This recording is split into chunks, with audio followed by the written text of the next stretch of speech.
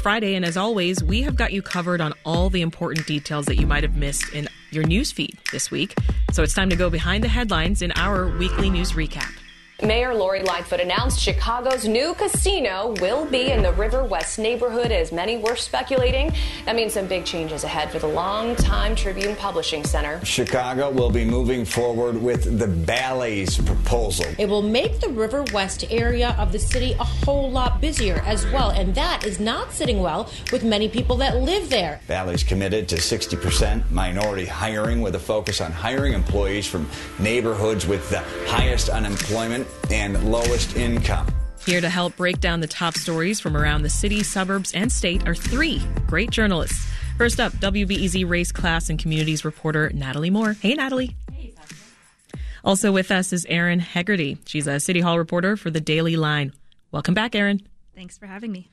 And Mike Flannery, political editor at Fox 32 News. Good to have you back, Mike. Good to be here. We have a winner, folks. Mayor Lightfoot announced her pick for the first casino in this city. Where's it going, Erin? Yeah, so this was on Thursday, just yesterday. The mayor announced that it's going to be the Bally's Casino in River West. So that's near Chicago and Halstead at the Tribune Publishing plant.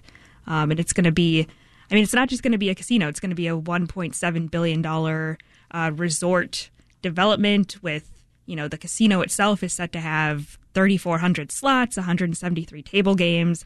It's going to have a hotel, an entertainment venue, and like an outdoor music venue. So, it still needs approval from the city council and the Illinois Gaming Board. But yeah, if that's all approved, it's going to go there. And that's, in the city's 27th ward, and Alderman Walter Burnett is not, pushing against it. So that's good news for the mayor. Seems to be supportive. A lot of people were also surprised to hear that the temporary casino was going to be in the historic Medina Temple. Did you see that coming? I didn't. No. I was just, telling Mike earlier, that was like one little nugget that was interesting yesterday, because we all kind of knew that it was going to be Bally's, but I think the Medina Temple as the temporary location was kind of surprising, and it's not. So that's in the 42nd Ward, and the 42nd Ward Alderman is Brendan Riley, and he's been against this casino location. So I'm interested to see what kind of discussion that breeds. Natalie, I'm interested in your thoughts on this. What do you think of the mayor's decision here? Because this is a long time coming. I used to be a reporter in Detroit, and there were 3 casinos there that pumped in $100 million a year. And that was seen as a last resort because the auto industry couldn't do everything, depressed housing values, all the things about Detroit. So when you hear a place like Chicago that wants a casino that has a diverse economy, a global city bringing in a casino, that really changes the city. And I think that that's the hesitancy that people have. What does that mean for the other casinos around the state, for Indiana? What does this mean for the composition of the city to have this is not a NIMBY issue where we see neighbors or people get really upset. A casino is much, much different and has much different regulation. So I think that there's still lots of questions, accountability, and to your point about hiring, what we heard about hiring from neighborhoods, training, are there going to be pathways? What about suppliers? What about, all kinds, not just the contracting, because there's a lot of focus often on the building of a development, but the construction doesn't last forever. So what other, social equity programs and hiring are going to be there? Yeah. And Mike, Bally's, which is based in Rhode Island, is the only one of the 3 bidders that doesn't operate another nearby casino. What else do we actually know about the company, Bally's? Well, it's being taken private by a hedge fund, and it's not clear what's going to happen to the management and in what direction they're going to go after that's completed, assuming it is. And in addition, there are headline features to their proposal and to what's been backed by the mayor. But when you dig deep into the actual documents and you read them, the 500-room hotel, all they've promised is to build 100 rooms. Oh. And so 500 is aspirational. And, the mayor talks about $200 million a year. But when you look at the consultant study that came out in March, it said $191 million a year to the police and fire pension funds 6 years after opening. And if it's only a 100-room hotel, that shrinks the actual annual revenue to about $170 million, which is on a par with what Rivers and Hard Rock are offering. Right. And, so these are all issues that are going to be dealt with by, in the public debate. The details are rather We've had Alderman Riley from the 42nd Ward, Alderman Hopkins from the 2nd, announcing that they're going to follow their constituents and try to fight this thing. Well, Aaron, at the start of today's show, we actually heard from Brian Israel, who is from the River North Residents Association. He was talking about residents' concerns, saying that, Bally's specifically doesn't have the expertise to really pull this off, and that folks are just very worried about traffic. Tell us more about their concerns. Yeah, I think traffic is a big thing. I mean, I feel like any new development, you have to ask, what is this going to do to cars, traveling in the area, people coming in via transit. So I think traffic is a big concern that we've heard. Also, you're bringing more people into this neighborhood. Where are they going to go? Is this going to take away from other businesses that are already in the Loop or in the downtown area? I think that was one concern of, I think it was Brendan Riley.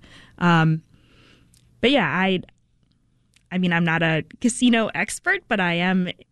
It is interesting to me that people are bringing up the question of where can we look to see how Bally's is going to perform in a similar-sized casino. Well, Mayor Lightfoot made the casino announcement to a packed room at the offices of the Mid-America Carpenters Union. Let's listen. 30 years and 2 mayors later, I'm pleased to announce that in 2022, we got this done. A city casino signals to the world that our economy is on a strong path towards recovery. We're ready to develop new and lucrative projects that will benefit all of our residents. What was the significance of that location, Mike?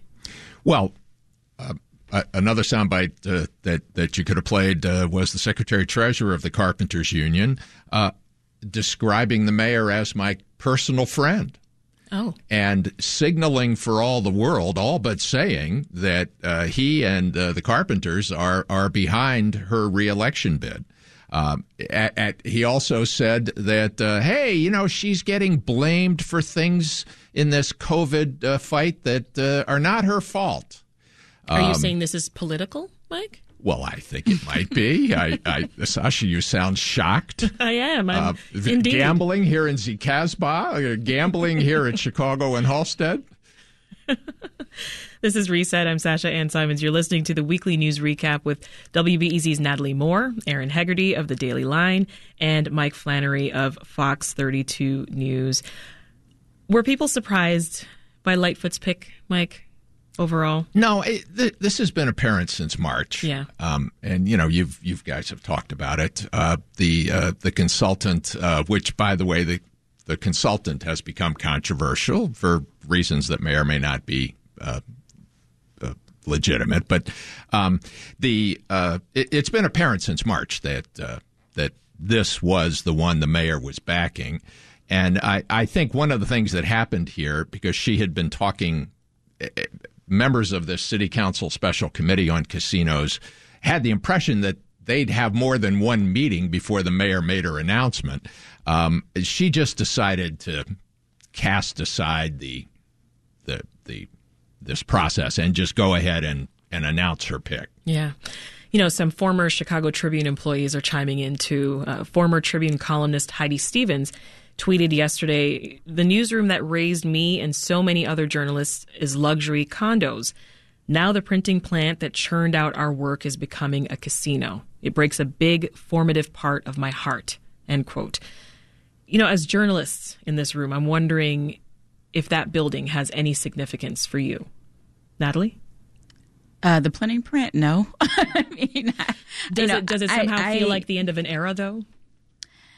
I enjoy getting my paper delivered and reading it. I don't have the same sentiment to the printing plant because the paper's still going to be printed. I don't know where. And I would imagine most Chicagoans don't really care about that detail. I do think that the Tribune Tower has been more iconic for journalists. Mm-hmm. But I don't think most of the public is thinking about the Tribune. What do you think, Erin? Yeah, as a former, I covered the suburbs for one of the Tribune papers, and being inside the printing plant is really cool to walk through and see the paper literally being, fed through and spit out the machinery. It holds sentimental value for that. And I think just thinking about everything that the Tribune has been through in the past several years, to potentially have to move again is it's not a good feeling. Are you feeling a sense of loss here, Mike? I'm not. That building is an ugly, just concrete and brick block. I'm not saying it was a pretty building, but however, I can identify with the Tribune people for whom it's been the newsroom in recent years, because I think back to the days I spent 7 years working for the Sun-Times. On the site of what's now the Trump Tower.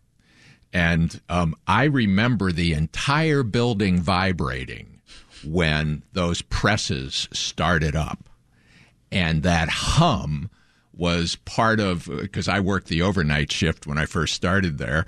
And, that hum and the vibration was just part of the experience, which those monstrously gigantic presses in the Freedom Center there that's now going to be torn down and replaced by this casino if it's approved. Yeah. I get that. If Sasha, if I could just, I think it might be worth talking about the design of this proposed casino. Sure. I mean, Maurice Cox, who's from where I sit, he's the commissioner for planning and development, and arguably the most brilliant appointment Mayor Lightfoot has ever made.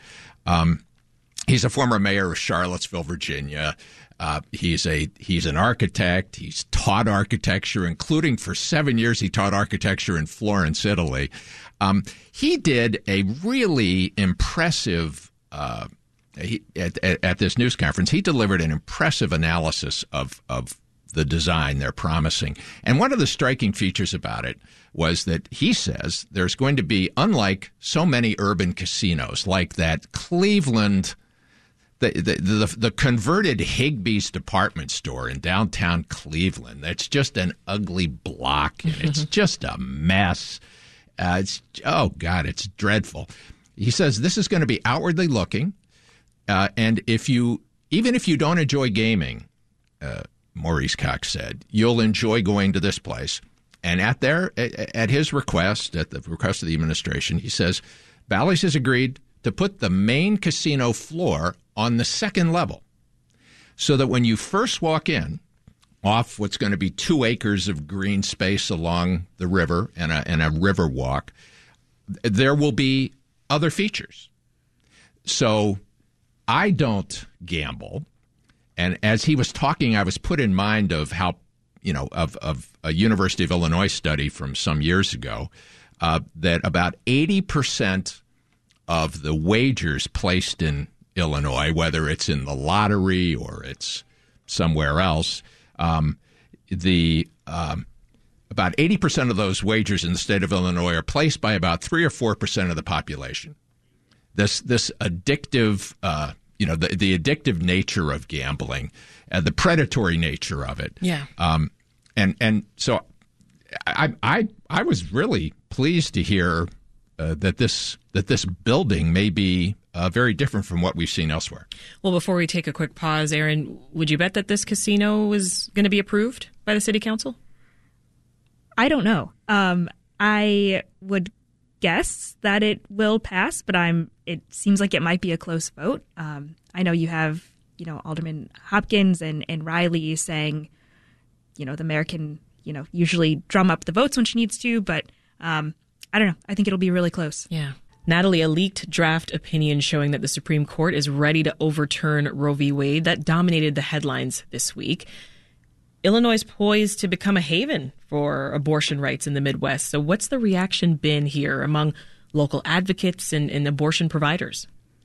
That has been a matter of when Roe was overturned and not if. They weren't surprised. I think everyone was shocked by a leak because that's never happened. Right. And I think there's also been surprise at the language that was, it is a very strongly worded argument. So I think that those things were surprising, but not what was happening, the content, the decision of the conservative justices. Illinois has been a safe haven. I did a story a couple years ago about the number of out-of-state abortions that have risen in the state, and I spent some time with the Chicago Abortion Fund, which gives people money if they need for travel, if they need it for the procedure, whatever that they need. And with the consent of callers, I was able to sit in and hear women who were calling. And one woman said, I live in Iowa, and abortion is illegal in Iowa. And it's not. But I think the point is that there's so many restrictions that are out there. For her, like it might as well have been. Right. Wow. Governor Pritzker told us Tuesday on Reset, that he's worried about what this draft decision could mean for other rulings. Let's listen. If you think the Republican politicians who have engineered the court's reversal of Roe v. Wade are going to stop with that, well, that's just not true. Mm-hmm. This is just the beginning. They're going. Well, Mike, do you think that we're going to see a lot more of this kind of talk from the governor during the campaign? Because essentially what he's doing is he's setting himself up, right, as the best person to safeguard our rights. Yes, that's going to be a key. We're going to see lots plank more of his campaign, and in fact, we're going to see Democrats do this across the country because it is a key issue for base Democratic voters, and it's a chance to energize Democratic voters who have appeared anything but energized. Yeah. What do you think, Natalie? Oh, absolutely. More of this? I was trying not to burst out laughing at what Mike said. Oh, me too. I mean, it's true. I think Mayor Lightfoot used an email to fundraise and talked about it. And, what can Chicago do? Well, I mean, the mayor had just one of several preposterous sound bites in the wake of this leak was the one where she said, "As long as I'm mayor, abortion will be a right in the city of Chicago." And of course, she has nothing to do with it. It's she and the city. Any future mayor has nothing. This is a decision made by the General Assembly and the governor. Mike, Republican gubernatorial candidate Richard Irvin still hasn't commented on this leaked draft document. Is that right? That's right. And campaign insiders say that he may talk. Remember, the primary is June 28th. They say he may have something to say after the Supreme Court ruling comes out, which court spokesmen say could come in July. So don't hold your breath for Richard Irvin to have anything to say about it. Nothing soon. But speaking of Irvin, though, billionaire Ken Griffin just dropped another $25 million into his campaign war chest. What are Irvin's chances now in this race? Well, his pollster released a survey showing that he has a healthy lead over Darren Bailey, who's running to his right in the Republican primary, but with 25% of voters undecided. And the pollster conceded that Bailey has the potential for substantially overperforming his poll numbers, a la Donald Trump, who, by the way, also has said virtually nothing about the abortion ruling. Shocker. Aaron, any thoughts on how abortion might fit into this upcoming mayoral race? I think it's probably, as Mike said, a platform for the mayor to continue to fight on. I mean, sure, maybe Chicago doesn't have control to change the way the state operates, but she said she's going to do everything to ensure that Chicago is a place where people can safely come to get abortions, and I think that's one thing she can do. And I think aldermen. I don't know if it'll trickle down to aldermen debating this, but they can say what they want on social media and kind of also try to safeguard that right. You touched on this before, Natalie. Abortion rights, secure in Illinois law because of the state's Reproductive Health Act, but we are surrounded by states, of course, that would likely outlaw abortions here. Do you think that we could end up seeing an expansion or a growing market for abortion services in Illinois? Oh, absolutely. That's been the trend for years, and it's going to continue. We also have to remember that, yes, Illinois has all of these protections, and it feels safe, and people are saying it's a blue state, but the rest of the state doesn't feel the way. Some of the rest of the state doesn't feel the way the northern part of the state does, and also access is an issue. So you have to map out where there are places to receive abortions in the state, and you're going to see just more in the northern part. Southern Illinois is closer to Mississippi than it is to Chicago. So I think that there are stories to be told about access. Also, Missouri, there's been a lot of talk about this is like the Handmaid's Tale. I think we should also remember the Fugitive Slave Act in this moment. So what does it mean if a state like Missouri gets to pass a law that says you can prosecute people in another state for aiding and abetting them getting an abortion? So there are other implications for doctors in Illinois and clinics. Well, on the flip side, could it actually become more difficult for Illinoisans who are seeking abortions because of this demand becoming so high? That's a good question. And, there are these abortion funds across the country that raise money. But it's still hard to get to, like taking off work, driving, flying, taking the bus. Again, this gets to the access issue. Right. So not everyone can afford that. Right.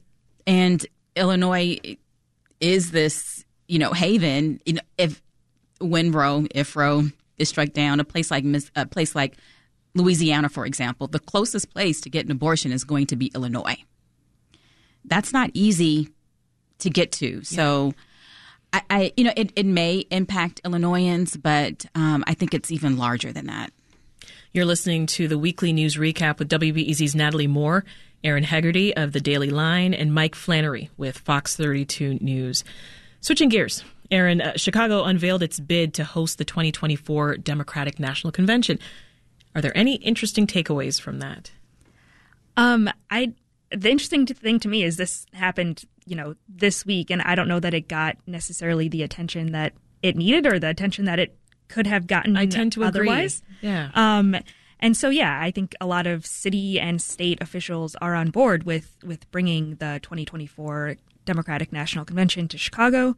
The announcement of the bid was kind of rolled out alongside a video narrated by Common, and it kind of showcased the city's like different neighborhoods and attractions and restaurants, and to be honest, I felt kind of a pang for like Chicago summers watching it because it's been so dreary, and I was like, oh yeah, Chicago, like that's right. it.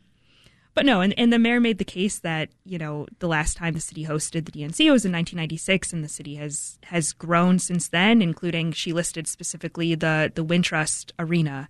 And she said, the city has a lot of hotels and places people can stay and go, all within walking distance of each other, which was an interesting observation to me. I think I'm interested to see who else is I don't know if anyone else has officially thrown their hat in the ring, but gotta drink a lot of coffee to prepare for that. Yeah. Well, Mike, yesterday, Illinois' Democratic Party announced it wants to make Illinois one of the first primary states in 2024. Is that likely to happen? I think we have a shot at that. Yeah. I will say about the convention, I think it'd be a mistake for the Democrats to come here. I think they'd be better off going to Arizona or Georgia or try again in Wisconsin. Why? Because they're swing states. And that's where if it's Joe Biden or if he doesn't run, Vice President Harris or somebody else, I think, the battle's in those swing states, perhaps Michigan. But I do think we have a shot at this. And having been in Iowa the last time and having watched that unbelievable bungling and botching of the count, I just stood there with my mouth agape. They had this goofy app, and everything was supposed to be was going to be. It was just it was the final discrediting of the Iowa caucuses. I see. And David Axelrod will tell you about when Paul Simon ran in the 80s for president, how the Democratic Party chairman there arbitrarily just stopped the count before Scott County and those eastern Iowa counties had all reported in, because Gephardt took the lead. That's who he was backing, and he refused to take any more votes. I mean, they've run it in such a high-handed manner that they deserve to be out, whether we're in or not. Well, gang, what stories are you all following in the next few days and weeks? I'll start with you, Erin. Yeah, so I am, for better or worse, I have my ear to the ground on the ward remap. It's just, the city council has about 2 weeks left before they can, essentially, if they get 41 aldermen to agree on a map, which doesn't look like it's going to happen, if they can't do that, then voters are going to decide on the next ward map for the city, which is going to be in effect for 10 years and will affect elections next year. And there's just so much going on behind the scenes, and it's like its own little bubble of information and talks. So I'm interested to see if there is something that can be hashed out in the next couple of weeks. It doesn't seem likely, but I would like to be surprised. We'll keep an eye. What should we be paying attention to, Natalie? Abortion. Yeah.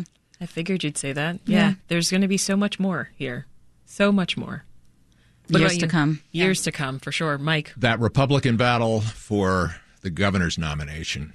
Can Richard Irvin pull it off? I also in the hunt, Darren Bailey and Jesse Sullivan. There are 3 other candidates running. And I've never seen a major candidate for governor run the way Richard Irvin's running, making no public appearances except those that are demanded by his role as mayor of Aurora. Yeah, and letting Ken Griffin's millions do the speaking. Will that work? It might become a paradigm for future politics here. That is Mike Flannery, political editor at Fox 32 News, Erin Hegarty, City Hall reporter for The Daily Line, and WBEZ reporter Natalie Moore. Thank you all. Have a great weekend. Thank you. Want more context on the top issues of the day? Find the podcast, WBEZ's Reset, wherever you listen.